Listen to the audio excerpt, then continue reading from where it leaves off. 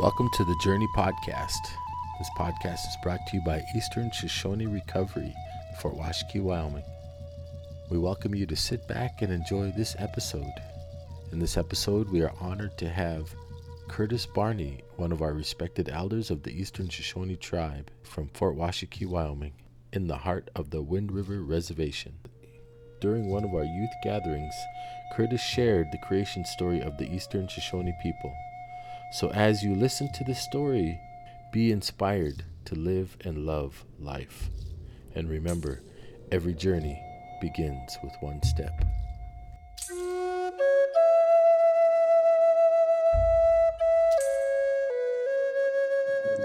This story was related to me by an elder woman.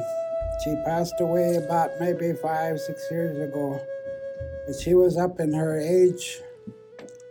She was Miligwina. I worked over at the environmental quality, and we had some people come and ask about a story.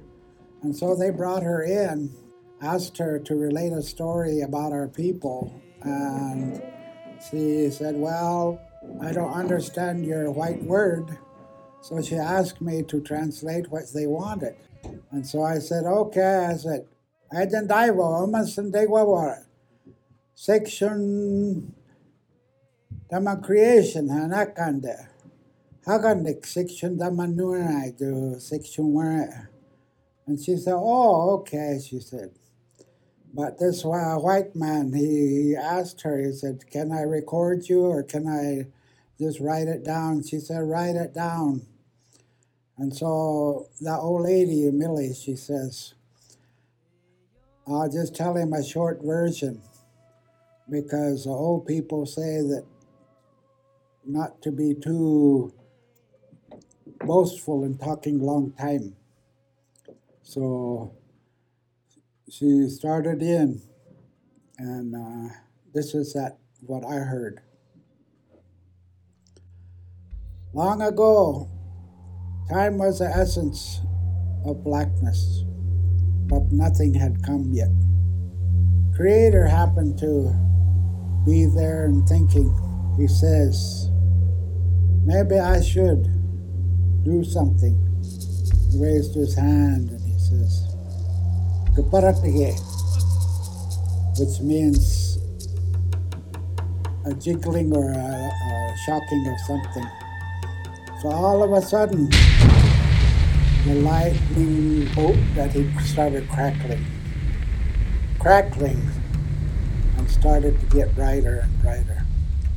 So eventually it became so bright that he was noticing that, there's nothing in this space yet. So he thought of something and, well, maybe I should make a dingapa, a man. So he made that man. I should make something for this man to stand on. So he decided to make the land, the dirt, and things. Then after that, he said, well, we'll put some green plants, trees, things out there. Then after a while, he thought about it, and he said, this man needs a friend. He needs something more. So the first animal he thought about was an eagle. This eagle is my messenger to me. His feathers will be a power for himself and others and to me. He thought about a bear. He thought about elk. He thought to have the water. He created it in a basket so that water would sift through that basket and become many rivers.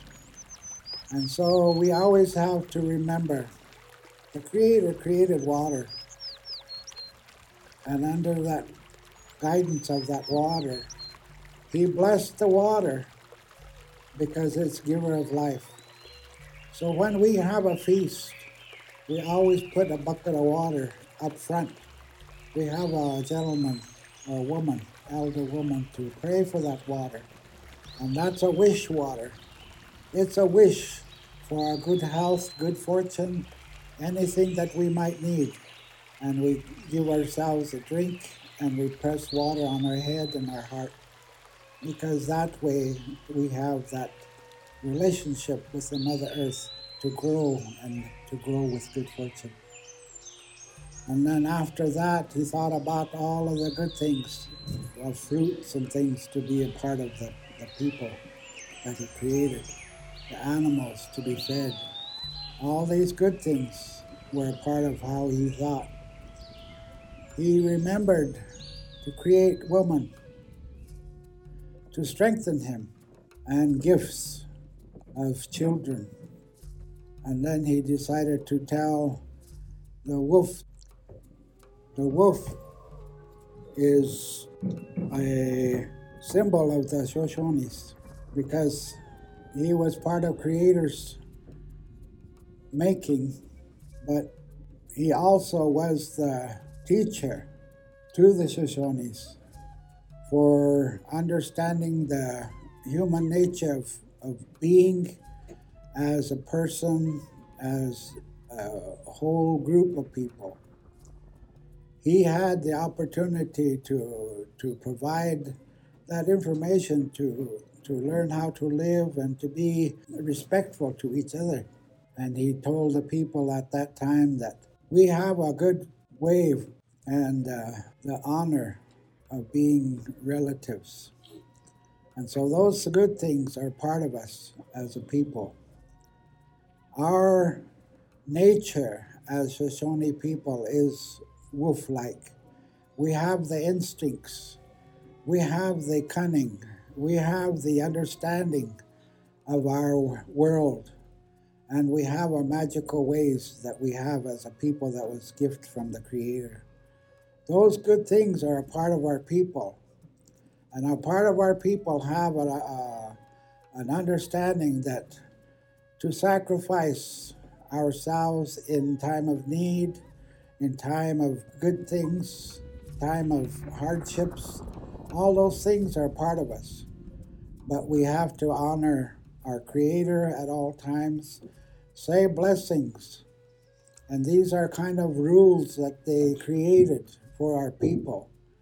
The old lady reminded me that how you say it, where you say it, and the time you say it, to have things grow in a good way so that those things can stand strong and be good for us.